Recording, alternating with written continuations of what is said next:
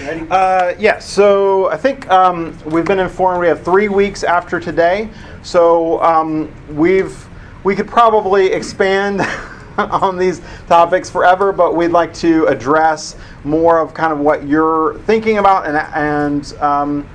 and questioning and so forth. So we'd like to hear from you. This is my email address here. If you just send any questions or thoughts that you've been having over the next 3 weeks, we'll try to maybe shape what we're talking about towards the direction of what people are thinking and questions or meditating on, things like that. Ask him really hard questions. Really there will be no answers, but we might deal with them. So definitely send us some email. Otherwise, we'll go ahead and get started. So as usual, and it's a good thing that we're actually wrapping up class because I'm running out of scientist prayers. You would think there would be lots of them on the internet, but there aren't. It's lots of them in archaic English. Yes, exactly.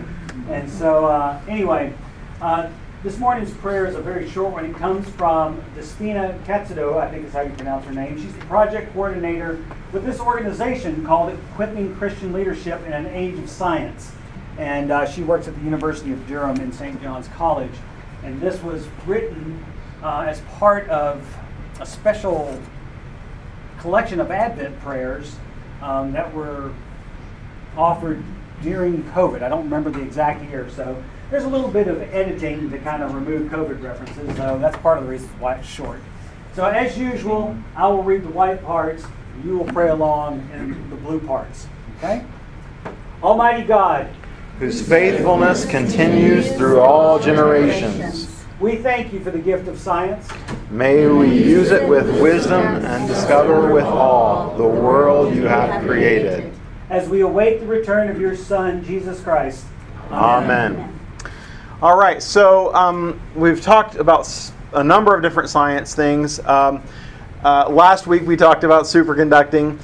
This week I want to talk about, in my corners of the world, sometimes people lament the fact that we live in a world that no longer creates cathedrals.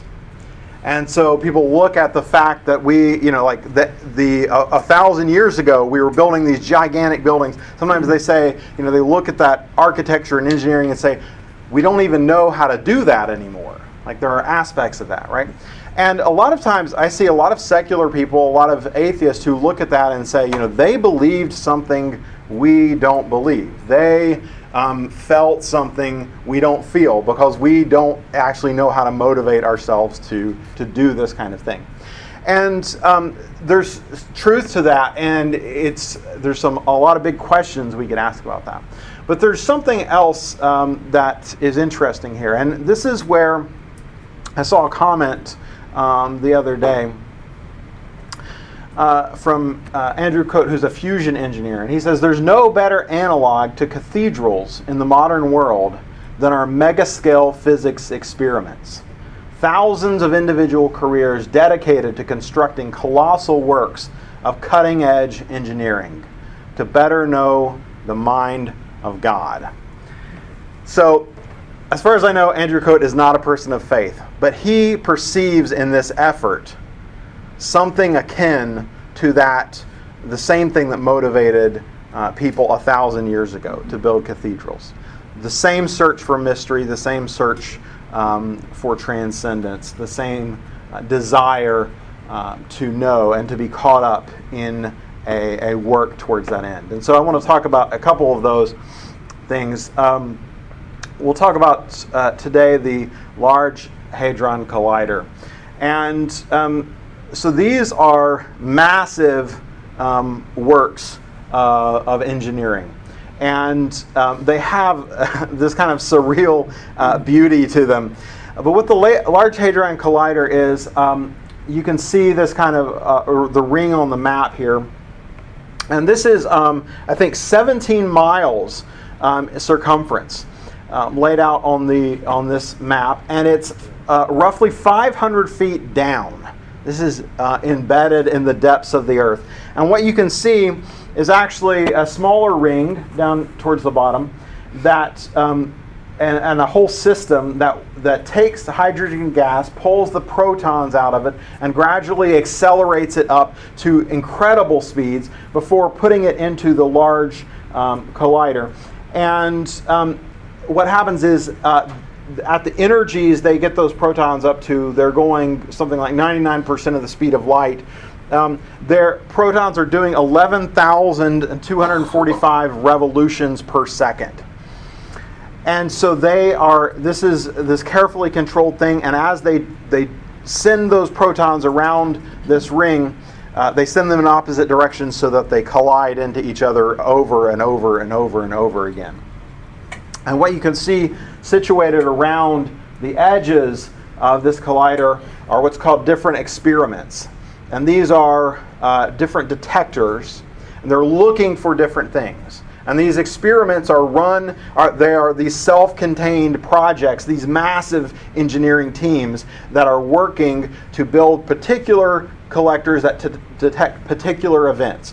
Now, the Large Hadron Collider, in the years it's been on, very soon after it got started up in the early 2010s, was able to detect the Higgs boson, what's called in the press the God particle, this really key component of our understanding of the universe. And so these are actually creating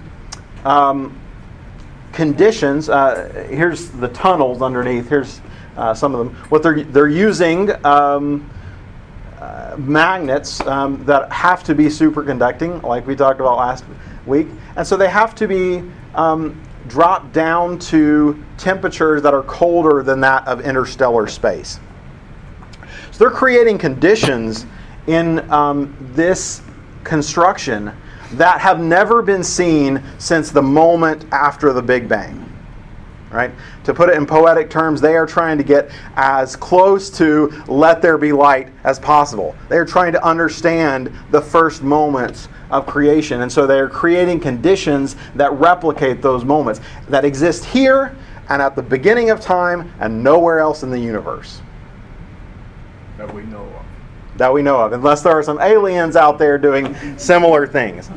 And so these different experiments, these different particle detectors, this is what they look like along this track. They are these massive, incredible, like complex things that they bring in here. They bring all kinds of different technologies to bear on building these, to detect these incredibly small particles working at incredibly high speeds and high levels of energy. And when they hit a collision, you'll see like recordings they take like this. They look, where do things fly? What comes out of that? And those recordings allow them to see what are predictions of the universe, how they match up with what's actually going on.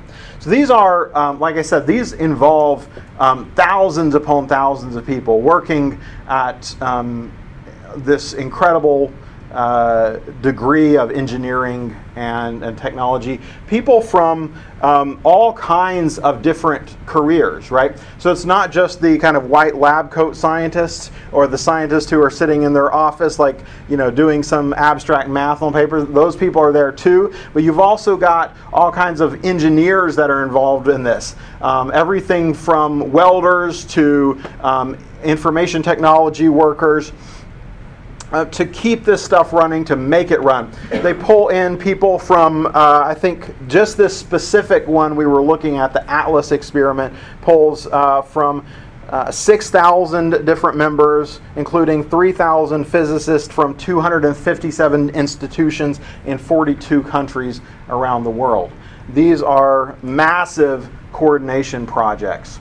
And so one thing that I want to say about this is, I think that it highlights, these are the largest and most difficult engineering projects humanity has ever done. These require an incredible amount of coordination. They work with all levels of society, all kinds of careers, all kinds of types of work. And And they're not just on location, they're actually involving people all around the world who are coordinating on these things, studying them and working together, planning out their projects and so forth. And another thing I want to point out is that this actually breaks down what we typically think of as the divide between science and technology, right? So we talk about science is searching for knowledge about the physical world. Technology is applying knowledge to the physical world. Well, these things only work. This is our most intense science that we've done to date. And this only works because of incredible technological engineering, right? So our technology is fueling science, which fuels technology, which fuels science. These two things are actually deeply connected and wedded in this work. And so anyway, that's what I wanted to point out here. This is something that humanity is doing that is really incredible. It's in the cathedral.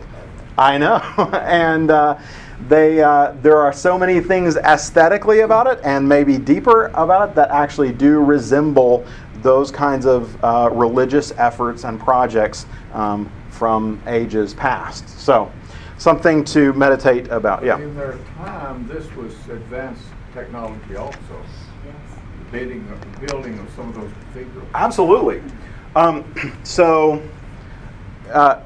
There's a Catholic publication a few years ago that put out an opinion piece.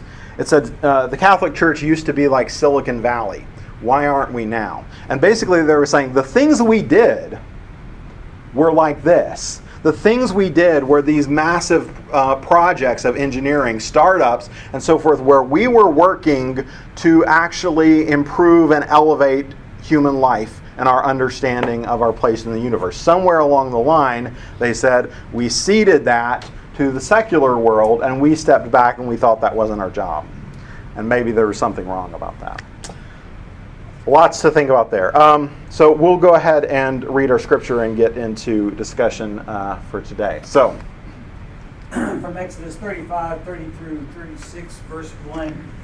Then Moses said to the Israelites, "See, the Lord has chosen the son of Uri, the son of Ur, of the tribe of Judah, and he has filled him with the Spirit of God, with wisdom, with understanding, with knowledge, and with all kinds of skills, to make artistic designs for work in gold, silver, and bronze, to cut and set stones, to work in wood, and to engage in all kinds of artistic crafts. And he has given both him and the son of Ahisamach of the tribe of Dan the ability to teach others. So every skilled person to whom the Lord has given skill and ability are to do the work just as the Lord has commanded." Amen. All right, so over the course of this class, we started off talking about the three paths of conflict or relevance and relationship, the ideas of how science and faith can work together. We've been pursuing the relationship angle. What does it look like if science and faith are deeply interconnected? And so we've looked at this idea that science is a divine calling from our beginnings. Scripture calls us into this work to seek out understanding of creation and to use that to participate in the work of God and to improve the world.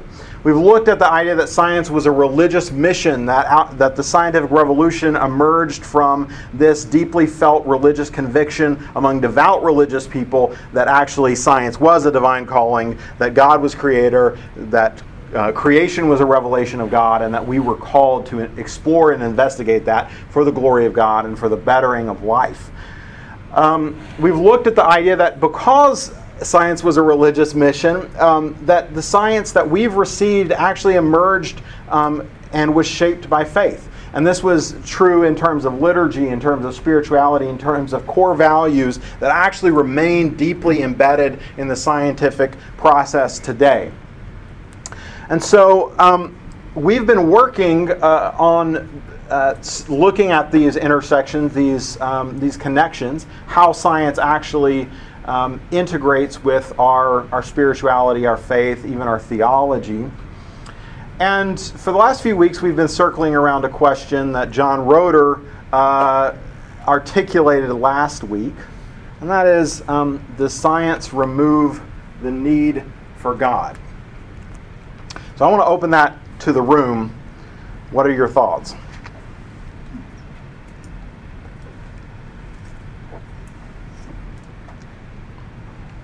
but you first have to answer the question, what is God?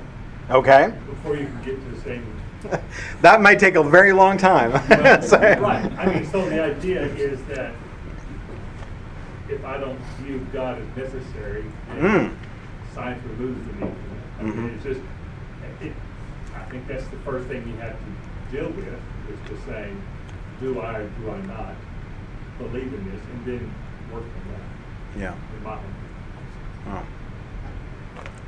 It feels like the answer is yes, because science discovers things that we used to think God, this is how God is working, and now science is explaining, well, it's not, you don't really need God. Here's this natural explanation for why this works. So it feels like the answer is, well, yeah, the more the science discovers, the less room there is for God to be the explanation. Instead, it's science. It's some natural cause and effect. Unless you see God as the creator and sustainer of life, then it feels like an absurd question. Yeah. Okay. Back here. Yeah. Well, and our pattern is God the Father, and then think of us as parents. We mean to raise our children so that they are self-sufficient, not excluding God. Yeah. But we want to teach them the tools Yeah. to not always have to be in mom and dad's lap. Right. Amen. And so, Emily? Just simply like that. God has provided tools and intellect and talents so that we can do the things that need to be done. Yeah, that's a good way of thinking about it. We want our kids to have agency, right? And you don't want your kids maybe to cut you out of their lives, but you do want them to be able to develop the kinds of things that you're trying to convey to them, right? And if they do that, you look at that as a success, not a failure. Yeah. Thinking about God in terms of the source of wisdom, not just knowledge and the creator of reality. Yeah. Science is really great until it does something like gain-of-function research that it can't undo, like a worldwide pandemic, and then we're like, oh, where was the wisdom? Yeah. Why were we doing this without did something we were not able to undo? Yeah. So the need for God, I think there is a need for God because we need wisdom. Yeah, we need something. Yeah. So I went for a walk with one of my sons yesterday, and successful, in a sense, doesn't need me. Yeah. But he said, I love talking with you Right. and connecting. It's so great. One of the needs for God is real-time connection with him and conversation. Yeah. And he lives in me, and no amount of science will ever take that away. Yeah. Good. I was just thinking about the guy that wrote the Grand Design, Stephen Hawking? Hawking. Yeah. And he said that you cannot disprove the existence of God, but he's no longer necessary. Right. And he's, one of the foremost physicists, scientists, understanding of the universe that ever lived. Right.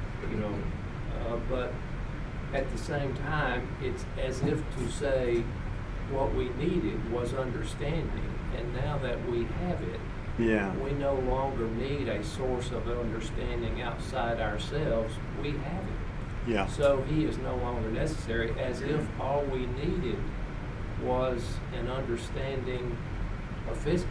Yeah. Go here and then over there and then, It's like a teacher versus a parent. Like, just because your teacher teaches you everything doesn't mean you don't need a parent to have a relationship with. Right, yeah. So it's like, even if we know everything, we still need a relationship with God. Right. Because he's like our Father. Yeah.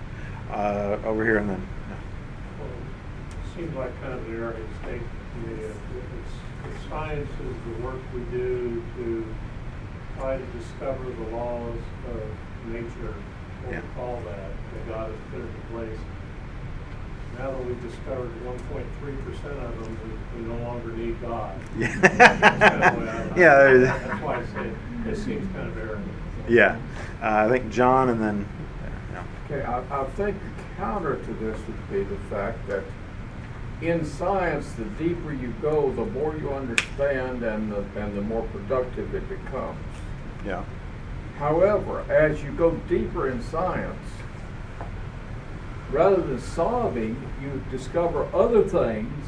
Yeah. And the more complex it gets, the deeper you go. Yeah. So that points to something beyond our ability. Mm-hmm. And we need and the question arises, where did it all come from, as has been mentioned? Yeah. I think if we were not living in a fallen world where everyone did everything in accordance with what was most logical or reasonable, then the answer is yes. Except we don't.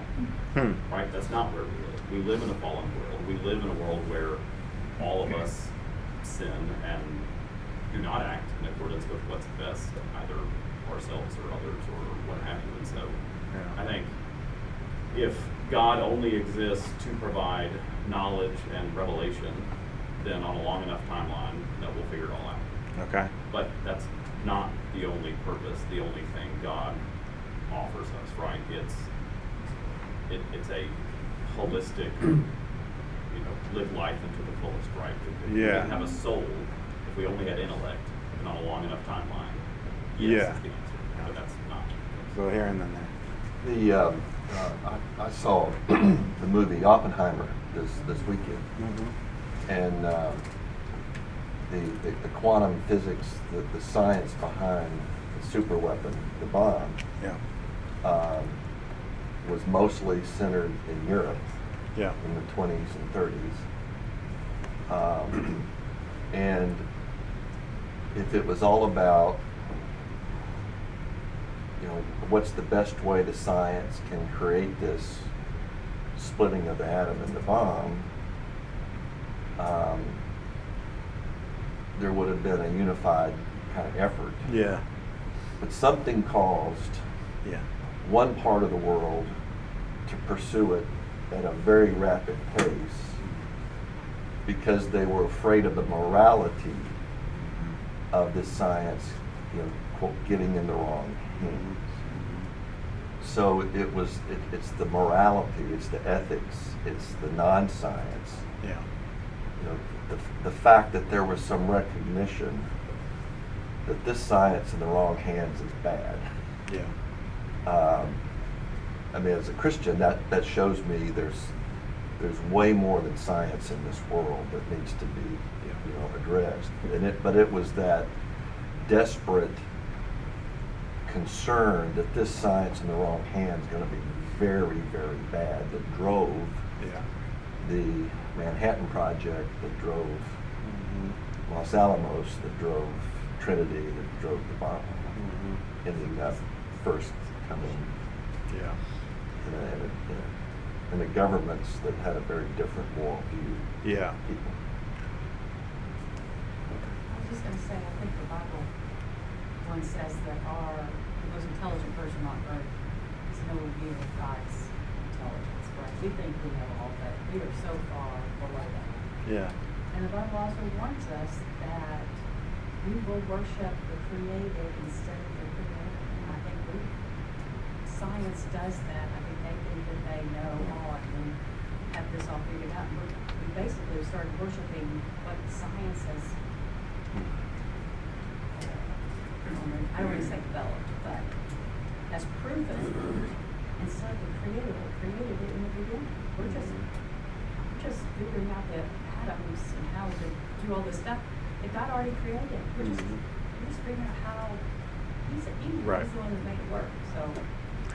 Well, we don't, and that's not limited to what we find out in science, right? We do that with everything. We do that with everything that we create. We find a way to inappropriately use it. Yeah. Oh, yeah.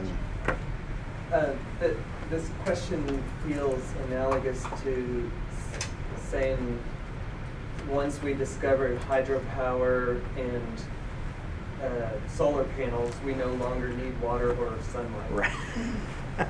I like that. Oh, spell that out. What's the problem with that?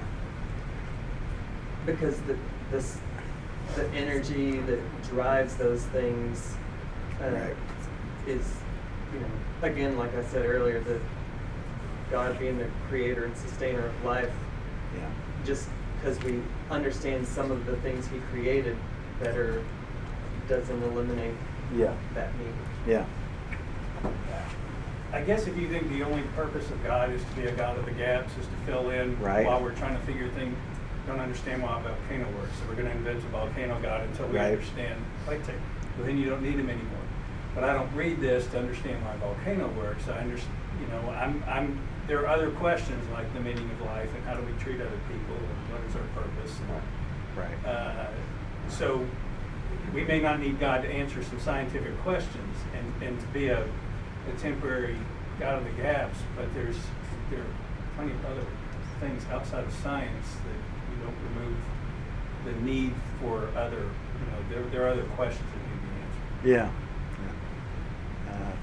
But maybe on the flip side, I mean, yes, I agree with everything that's been said, and I definitely believe that science has diminished our desperation for God. Okay. Our like everyday longing. I don't know, for a sustainer. Like we don't need to pray for rain if we've got an irrigation system. Yeah. I mean, yes, we really like we have some family that lives in West Texas on the farm where technology has definitely improved generations of cotton farming. Yeah. And even hearing there some of the ways that they've been able to remove a desperation. Right. It's still a very faithful community, but there is a difference in what need looks like. It is a little bit more theological rather than like immediate need sustaining, an immediate need sustaining God. Yeah. So does science actually just call to the fact that most times we believe in God and look through the Bible out of fear? Does science just make us eliminate the fact that we actually have to choose to believe in something? Because if you look through the beginning of the Bible, most oftentimes Israel struggled to follow God, but we was accommodating when they were fearful. The more science becomes illuminating and allows us to understand what works, it takes that fear away. Yeah. So instead of being motivated out of fear to believe God, we actually have to ask ourselves what we believe and want to follow. Yeah. So it becomes more of a personal responsibility to say what and why we do. I mean, that's at least where I stand. Is it separates the question rather than let it be intermediate. I think that's a good point. So the idea that if we live in a state of fear or need or want, where God is our only recourse, we have to choose God because we have no other option. When we have when our immediate needs are addressed, we're not in a state of fear. Now our orientation towards God is more a matter of choice, more a matter of spiritual development, more a matter of actually what we want. Ooh, a second. Science is interesting because it can, and again, the question is, how do you find good or bad? I mean, science could, if it were just left to itself and left to humans, could actually terminate our existence. Sure. Yeah. Science can do the how, but I don't think it's even capable of answering the question of why, or who we are, or where we come from, or why we exist in the first place. Yeah. Those are deeper questions that science really can't live without, because if it is living without it, I think we're headed towards non-existence. I think here and then here. I think before science, a lot got blamed on God that maybe wasn't God. Okay. Like people that had epilepsy were said to be possessed before they found out that no, that's a seizure and that's not that the person's possessed. Yeah. And also, praying for rain and all that stuff. When rain doesn't come, well, God doesn't care about us. Right. So, I think, like what he said, it puts your faith on a different level. You're not testing God all the time. Yeah. You're not saying it takes away the need to test God. Yeah. You have more of a relationship than you got to be my genie in a bottle and do what I say kind of thing. Which goes to the parenting thing, right? Like when your kids no longer depend on you in that immediate way, the relationship becomes a lot more a matter of choice and a lot more dynamic. Did you have some? Okay, I'm missing. Oh, wait, Tom. Okay. Yeah, this might be a question that would be relative to this, and that is, God had done a lot of good things for Israel after He delivered them from Egypt. Yeah. Why did they keep going back to Baal and forsaking God? Why do we forsake God and go to science? I don't know if that's related or not, but why? You leave one when you know it's been good, and you go to something that's decidedly bad. I mean, where you throw your kids into a furnace. I mean, why did they do that? And that may be relative to why we are going to science rather than God. Yeah, it's a hard. I don't know the answer. I've certainly noticed in my own life that my motivation for spiritual disciplines is a lot easier for it to be there when I'm not in a good spot or there's something bad going on. And so it takes intention and discipline to recognize I still need God even in times of plenty or good. And somewhat related, I define a need as if you don't have this, you would die. And so like the physical need of food, like we need food. It's not always a felt need. So if I'm getting 3 square meals a day, I might not feel like I need food, but the state of being is always that I need food, whether I'm getting it or not. I just may not. But you may treat it differently. You might throw out some food that you just don't like because you don't feel the need. Yeah. And there's people in the world like that who don't have food still. And then you have anybody who's had a child with cancer and they feel out of control, right? But how ironic that Hawking, who clearly science had not figured things out for him, right? He had a tragedy and was science didn't help him. Yeah. So it's really ironic that he was so arrogant about it when he himself, science could not help him. So I just think it's interesting how in the world we do find that sometimes we need God more when a catastrophe occurs or we're in need. Yeah. But somebody like that who clearly that you would think would have gone up. Science doesn't fix everything. Yeah.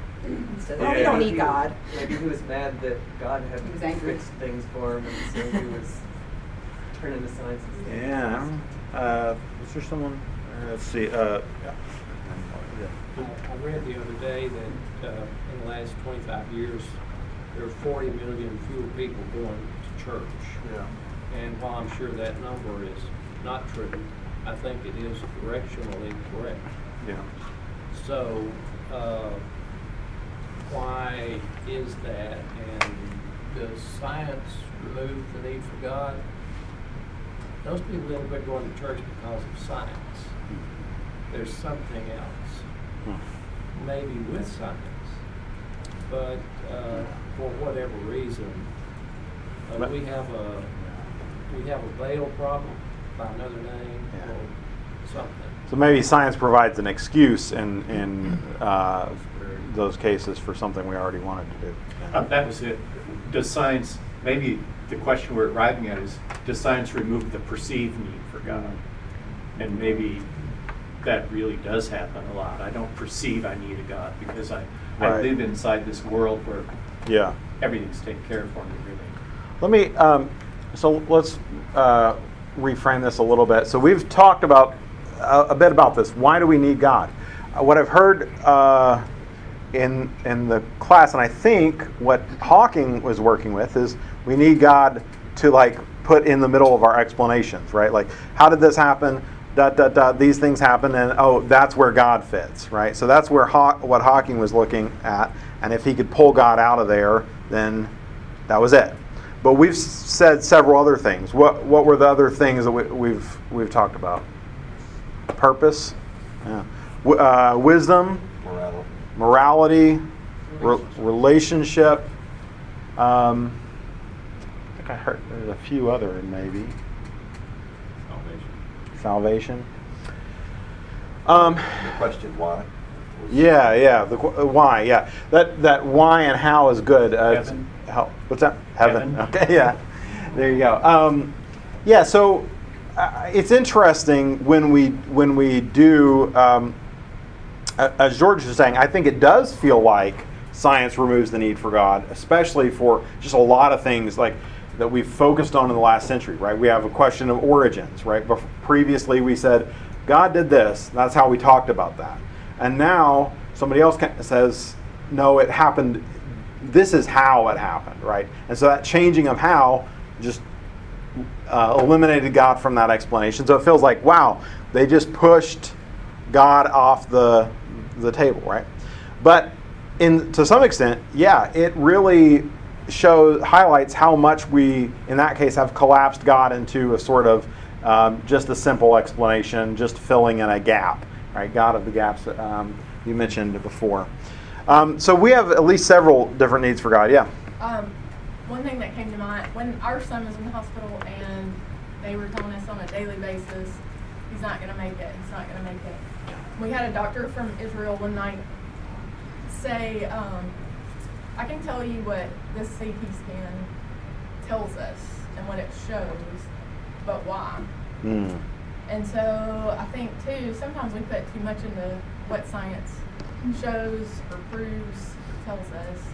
Yeah. And sometimes you need God to show you what's true of it. Yeah. Yeah. Traditionally, we've perhaps looked to God for explanations. We've looked to God for solutions, praying for rain or whatever it might be. We've looked to God for purpose and meaning and ethics and wisdom, right? Two of those things, explanations and solutions, science seems to have some input on, right? Are there any other needs for science? Do we turn to science for anything other than just explanations and solutions? Weapons. Huh? Weapons. Well, okay. Defense. Okay. Yeah. So. Yeah. It's a yeah. I need to feel in control. Yeah. Security. Yeah. You look, go back and you look around the globe and you see where science has brought flourishing where there was none. Yeah. Okay. And so what does God wish for his people, for his children? It's for them to be able to flourish wherever they are. Yeah. So God uses the mechanism of science, wisdom, intellect, curiosity, those kind of things to produce crops that crops weren't produced before. Right. To clean water that was never cleaned before, so that people can do that. So the idea is that we need science, technology, engineering, those kind of things, those gifts from God to be able to help the world flourish and see God in everything. Yeah. Good. Yeah. Along those lines, one thing science does is it removes, in the long term, ambiguity and mystery. Yeah. And I think that's something a lot of people crave, is they don't want to deal with the mysterious or the unexplainable because it removes some sense of security. Yeah. Sometimes so both sides of that. Sometimes we don't want to know because we would rather keep like some kind of mystery or ambiguity, and sometimes we don't want the mystery. We want to squeeze it all out. Something that's I'm not fully formed in my head yet, but maybe science at some point, like we're at now, changes the need. Right, the old need was defined as religion. Right. Yeah. Do certain things and you get certain things. Right. Yeah. That whole custom. So maybe now it's changed radically, where it's more about love, faith, ethics, etc. Right, treating other people, and maybe the world's not there, right? Because a lot of the world thinks religion in the former way, and not the way a lot of us. That's interesting. Yeah. Perhaps a lot of the rejection of religion is coming from a certain understanding of religion. As someone that grew up Catholic, I can certainly relate to that. I'm not disrespecting Catholic, I think it's a great faith, but I saw a lot of that really growing up through the age of 20. Yeah. We don't need science. Okay. We want the things science can produce, but we don't really need it. If not, look at the Aborigine and the other tribes that live at a certain level and have for forever. So I'm gonna argue with you, because I'm gonna say that they are doing a science and a technology of their own, and it does look different than our science. But many of these have not changed for millennia. Yeah. Over there, and then yeah. Sometimes you need science to course correct personal patterns, because he's told us we're all like people and go astray, and we can all be kind of stupid following after other people. And, oh, that sounds like a good idea, without really thinking for ourselves and delving into the facts of the matter, maybe the science behind it. And science can help course correct some of our stupid ideas. Yeah, science can course correct us. We're at the end here, so I want to just kind of throw out a thought experiment. So here are some of the reasons I had thought of, like why science feels like it removes the need for God. But suppose that you're struggling with a question, a concern, and it's affecting your personal life, it's affecting your work, it's affecting all kinds of things, and you decide that you are going to pray intensely about it. And so you go into your closet and you spend an evening praying, and the next day you see something that brings to mind Scripture, and you suddenly realize that Scripture answers that whole question you were dealing with, the whole struggle you were dealing with. And so you go to your friend and you say, I had a problem, I prayed about it, and the solution was given to me. Prayer works. Would you then say, I guess prayer works so well, I no longer need God? So I think that's a kind of ridiculous idea, right? But why is it ridiculous? I think it's because we assume that prayer gets its power from God. We don't think of prayer as having a power separate and apart from God. We don't think of prayer as a secular activity. We think of it as a religious activity orienting us towards God. We think of the things that we expect to receive in prayer as coming from God. So when we ask whether science removes the need for God, we removed God before we even asked the question. We already assumed science was a secular activity. We assumed that it was an activity that worked without God, that worked apart from God, that could deliver us something apart from God, and that ultimately was not connected with our religious or spiritual nature at all. That's exactly what we've been challenging in this whole class. I don't think Scripture allows us to take that assumption. We've looked at scriptures such as Psalm 19. The heavens declare the glory of God. The skies proclaim the work of His hands. Day after day they pour forth speech. Night after night they reveal knowledge. We've looked at Psalm 8, which talks about our humility before God, and yet it is within that humility that God has given us this kind of scientific and technological power. We've looked at how Jesus and Paul talk about science and what we can observe through science as coming from God, as being revealed by God, as being part of what testifies to God, whether you are secular or religious. In Acts 14, this is what Paul says. He's going to people who are not Christians, and he's pointing to the fact they know the living God who made the heavens and the earth and sea and everything in them has not left Himself without testimony. He has shown kindness by giving you rain from heaven and crops in their season. He provides you with plenty of food and fills your hearts with joy. He's saying that the workings of the world, the natural world, are themselves a revelation of the grace of God. We've talked in this class about the idea that the scientific method, the scientific process, all of that emerges from a religious understanding. It was framed originally in terms of a religious understanding. We've talked about how the laws of nature work because they were created by God precisely so that we could understand them. And we've talked about the fact that what we discover in that process is actually the wisdom and the knowledge and the glory and the power of God. So I would argue science does not remove the need for God. Science is an outpouring of God's grace. It's from grace to grace. And it never left God. We would never have faced that struggle if we hadn't given up the idea that science was a religious project in the first place. All right. Y'all be sure that you send your questions to Micah. We'll put your email back up. Oh, yeah, all the way. Like I said, we've got 3 more meetings, and if we can get those questions in advance, it'll give us time to prepare. Thanks so much. Thank you so much. Yeah. Thanks. Good job.